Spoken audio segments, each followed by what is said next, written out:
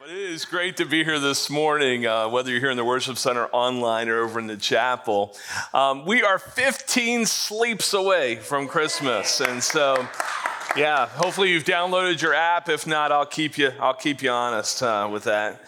But we're in this series, Great Expectations. It's our Advent series. Advent is what we Christians call the Christmas season, as we anticipate the expectant celebration of gathering here for the celebration of the birth of Christ. And we've been looking at sort of the Advent topics of hope, love, peace, and joy. And we're looking at those because really, if we were to be honest, all of us are expectant of those things. All of us desire to have hope. All of us desire to have love and joy and peace. And this morning, we're going to be looking at joy. In fact, the joy candle that was lit here earlier in the service really symbolizes not just the joy of us expecting that time of celebration of Christ's coming, but the actual joy that he has brought because he has come. The joy that's accessible to each and every one of us. And so as we look at joy, we want to be sure, what are we really talking about when we look at Christian joy, when we talk about what the Bible means by joy? Because I find that many times, I don't know about you, but I found that happiness and joy can often be confused with one another. Happiness and joy can be confused with one another. And joy and happiness are related in the sense that they're similar emotions, but they're not the same. Happiness is often described as an intense and fleeting emotion. Happiness is very much dictated by the circumstances around us. If things are going well, usually we're happy. In fact, if things are going well, we're not happy. We wonder, is there something going on that we need to take care of?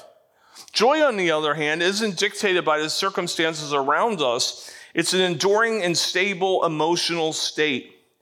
It's enduring. It's not dictated by external things. It's really defined by a contentment, a well-being, a satisfaction in one's life. Now, where does that come from? Well, the Bible is very clear.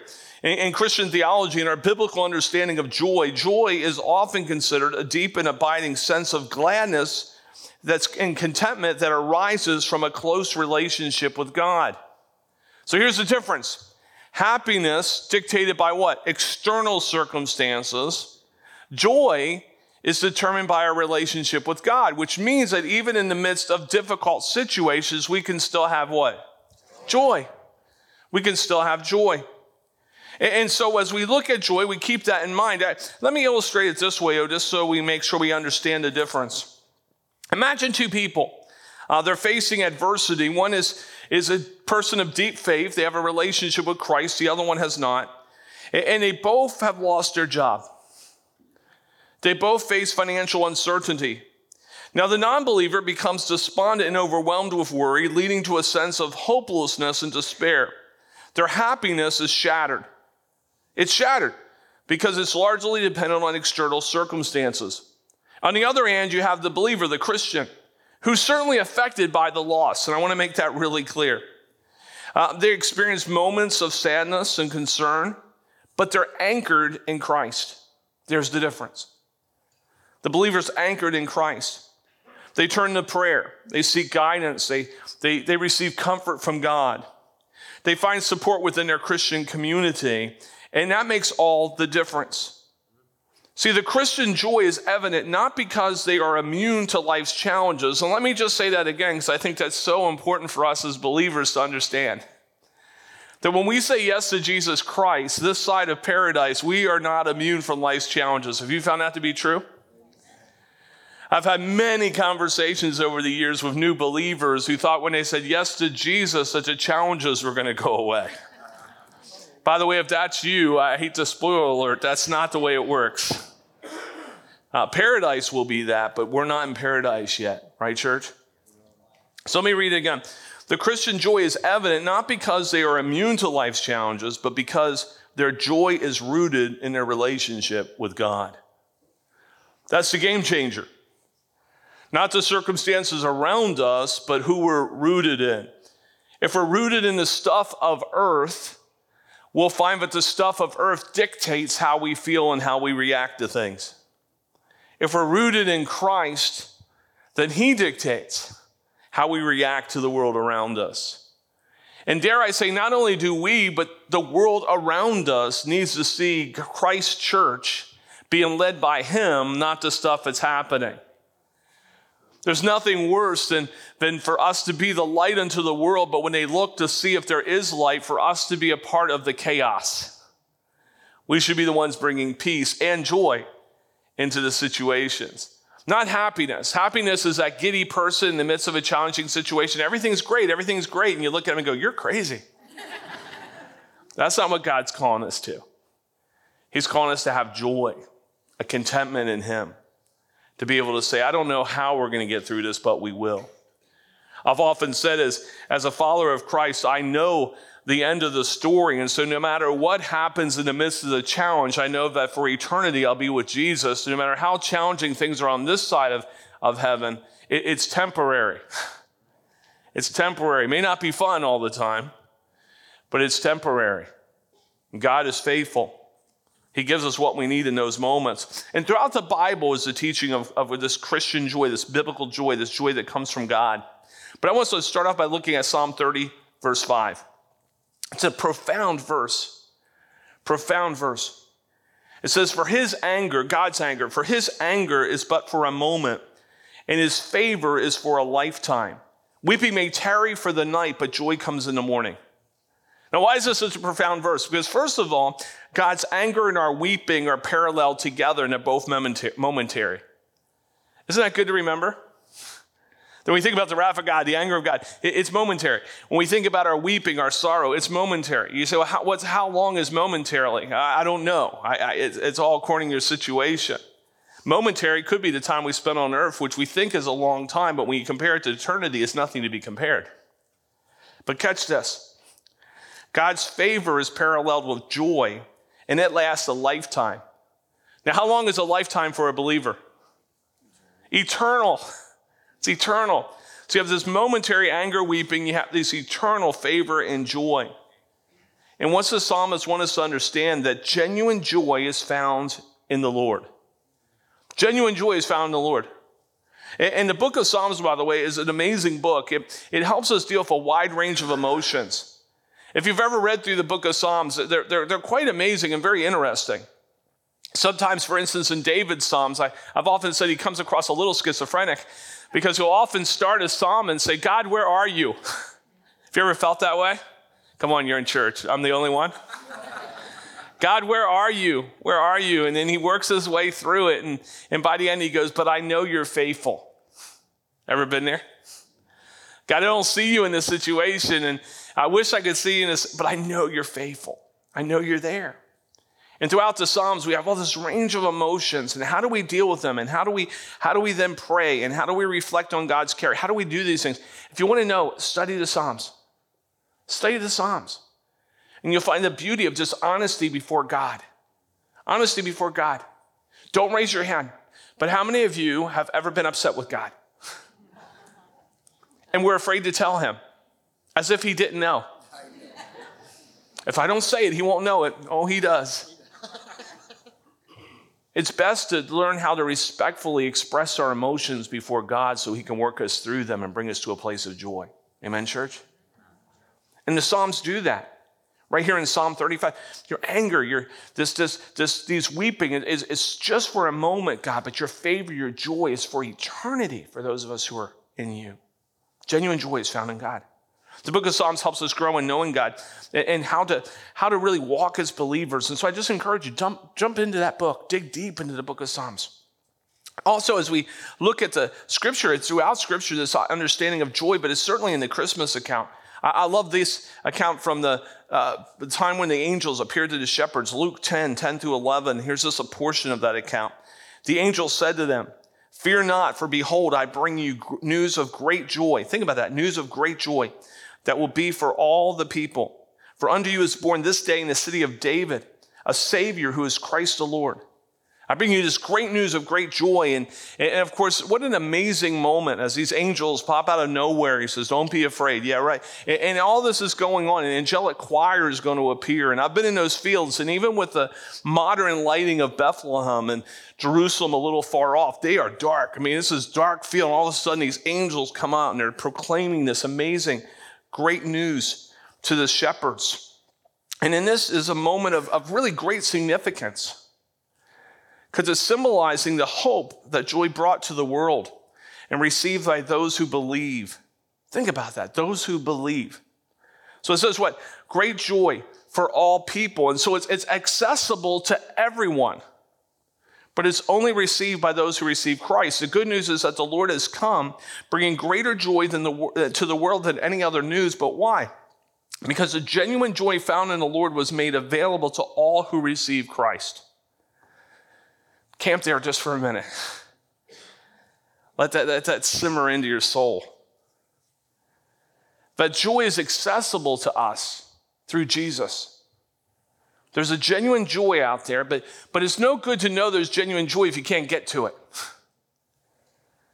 But in Jesus Christ, we can. And that's the great news. That's the great news for any of us here this morning. It's the great news for anyone in the world to realize that if you feel lost, if you feel without joy, that you can receive it as you receive Christ and focus on him. But the reality is, even during the Advent season, and we've been looking at this at each of the Advent messages, that there are things that can sort of rob us of what God wants to do in our life. And there are joy robbers out there. Not just people, by the way. Situations. There are distractions. We've looked at this over the last couple of weeks. The busyness and consumerism of the holiday season can divert Christians from really focusing on the significance of Advent. Now, by the way, I love the sacred to the silly. I've already shared that. I do.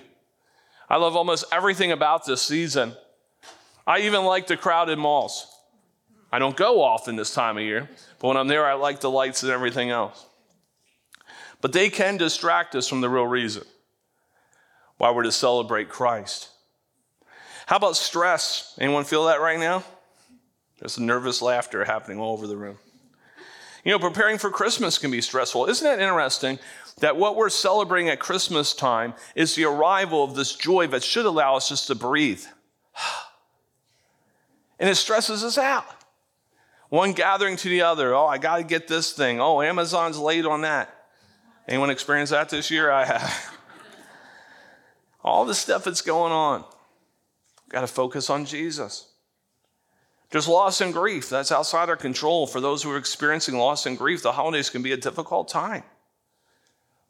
It can rob us of our joy if we focus on the grief instead of focusing on the one who can deliver us from it. There's expectations, unrealistic expectations, and there's worldly concerns. I mean, this is a real one. There's worries about the state of the world or personal challenges that may dampen our joy. And we look at the stuff of earth and we go, God, where are you? And the Lord's like, I am working. I am working. I am present. But if we're not aware of that, we can get wrapped up into the chaos all around us, can't we? I mean, just start having conversations with people. All the concerns we have for the world. And the reality is we can go to really dark places. And it's not that it shouldn't move us to want to be a light for Christ in those places, but we should never be overcome by the darkness because the one in us has already overcome the world. That doesn't give us joy. I don't know what will. There's a lack of spiritual connection. I mean, that's just the reality, right? The reality is this, that there is genuine joy available to us, but only to those who receive Christ. And if you haven't received Christ, you don't have that spiritual connection. There's just really no joy. There may be happiness, but that's fleeting. What God wants to do is is deeper. It's broader. Joy. So what the angel proclaimed, here, I'm here to give you great news of great joy, but it's for all people. There is genuine joy in God. And you can receive it through Jesus Christ. And if that's not the Christmas message, I don't really know what is. See, the joy of the Lord is not just for a season, it's everlasting. If we go back to the Psalm 16:11, the psalmist writes, "You make known to me the path of life. In your presence there is fullness of joy. At your right hand are pleasures forevermore." In your presence there is fullness of joy. In your presence. Now, let me ask you a question, okay? Sunday school question, okay? Where is God not present? Nowhere. I already heard the answer. Yeah, you can just say Jesus. That's it. Anytime in Sunday school, if you don't know the answer, say Jesus. That works. But he's always present. He's present everywhere. You see, in the darkest places, yeah, he's present. And so What does the psalm say? That you make known to me the path of life. In your what? Presence, there is fullness of joy. So that means no matter what we're going through, God is present. And if he's present and we're aware of it, he can give us joy in the midst of even some dark situations. He can lift us up when the world's trying to pound us down. He can give us what we need. But we have to be aware of what? His presence. To stop, take a breath, and say, Lord, you're here. I wonder what that does this morning. I mean, you come to church and you go, well, we're here to do church. Now we're here because we are the church. And we're here to worship a living God who, by the way, was present before we arrived and was with us the whole time. And so when we come into worship and maybe you feel overwhelmed by something this morning, maybe the best thing to do is right now, take a breath. God is here. God is here. He's present. And where the presence of the Lord is, there is fullness of joy. Joy. The joy experience in God's presence is not just temporary thing, it's eternal. Think about it. The genuine joy found in the Lord was made available to all who receive Christ and is not temporary but eternal. Wrap your mind around that. Try to. It's immense. It's life-altering. The finding eternal joy comes only through our faith in Christ. And this path of life that he's given to us is one in which we live this fellowship with God, experiencing his joy, extending from today into the unforeseen future. And so there are joy robbers in the world. Let me challenge you this morning, be a joy receiver. Let me challenge you even further. Don't just be a joy receiver, be a joy spreader. Be a joy spreader. Find yourself in those situations when people are talking about, man, the world is crazy. And here you go. Say, yeah, the world is crazy, but God is good. Come on, say it with me. The world is crazy, but God is good. All right, now we're going to say it like we really believe it. The world is crazy. Here you go. Here's the part we got to say loud and proud, right? But God is good. Yeah, there you go. All the time. God is good. I was thinking about this. Imagine, in just a week and a half, some of us will be gathering for a Christmas Eve service. You say, that's not Christmas Eve. Well, we don't know when Christmas Eve really was, so it works. 2 weeks from now, most people will be gathering for Christmas Eve here, right? So we're gathering, and think about it. We'll be coming in, and there'll be this sort of, the sound of silent night will be radiating. We'll be doing candle lighting. I mean, it's going to be brilliant. We're going to come and we're going to celebrate the birth of our Lord and Savior, Jesus Christ. I mean, we've been building up this anticipation. It's just going to explode on Christmas Eve. And as I think about it, I think just as Mary and Joseph eagerly awaited the birth of Jesus, just as they eagerly awaited the birth of Jesus, we too can find eternal joy in Christ's presence in our lives. Not just in the anticipation of Christmas Eve, but in this expectancy of what God has done in our lives. This great reminder that Jesus came because he loves us so profoundly that he came not just to show up, but he came with a mission. To die for our sins, be resurrected for our salvation. And the expectant joy we find in Christ, like a candle's flame, can burn brightly. It can burn eternally if we keep our faith alive and our hearts open to the gift of salvation that Christmas presents. Oh, Lord Jesus, I pray even now, open our hearts, open our minds to an awareness of your presence that fills us with your joy overflowing to the world around us. Because the genuine expectant joy found in the Lord is made available to all who receive Christ. And check this out. It's not temporary. It's eternal. In celebrating the Christmas, Advent season, let's be reminded of this genuine joy that's available to us. More than be reminded, let's receive it. More than receiving it, let's be those who scatter it to those around us. Practice the presence of God.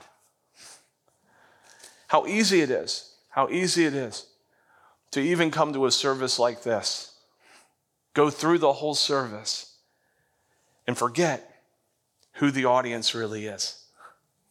It's not us. It's him. And he always shows up. So no matter where you find yourself this morning, let me just encourage you. Take a breath. Be aware of the presence of God. Let his joy engulf you.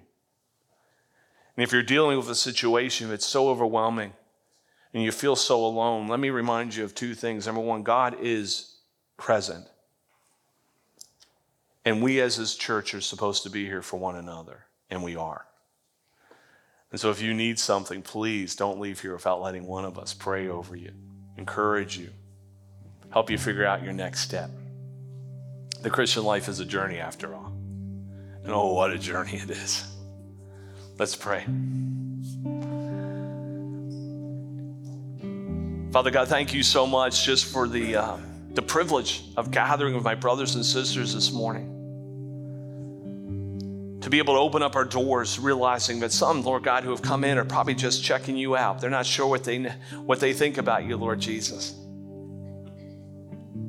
Some may be even questioning whether you exist. And it amazes me because the God who they're questioning whether or not he exists is a God who loves them so deeply. And I pray, Father, that they would just experience that they would just be overwhelmed by your love this morning, that you draw them to you through your love.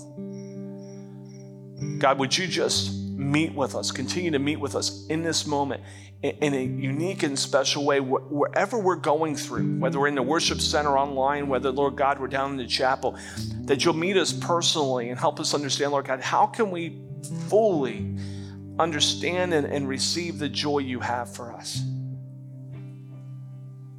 Understanding that as we go through life, there are things that are going to try to rob us. And at times they succeed. But Lord, as we're in Christ, we're able to receive that fullness of joy over and over and over again as we respond to you. Make us aware of this beautiful privilege of being your child. God, I pray if anyone's yet to receive you as Lord and Savior, that's the first step. This joy is genuine. It's available, but it's only available through Jesus. And I pray, Lord, if anyone's yet to receive you as Lord and Savior, but even now in the quietness of their heart, they would say, yes, Lord, come into my life. Thank you for dying for my sins, being resurrected for my salvation. Thank you for the work you've done so that I can have this relationship with you and have that fullness of joy from now to eternity. And Lord, those of us who have made that decision, I pray that you would remind us of that this morning. Even in a moment as we take communion, a time of remembrance. May that time of remembrance be not just a remembrance of what you've done, but what you're doing, what you're yet to do. May it give us confidence and a joy that's found only in you. Lord, we love you. Thank you for meeting with us this morning. In Jesus' name, amen.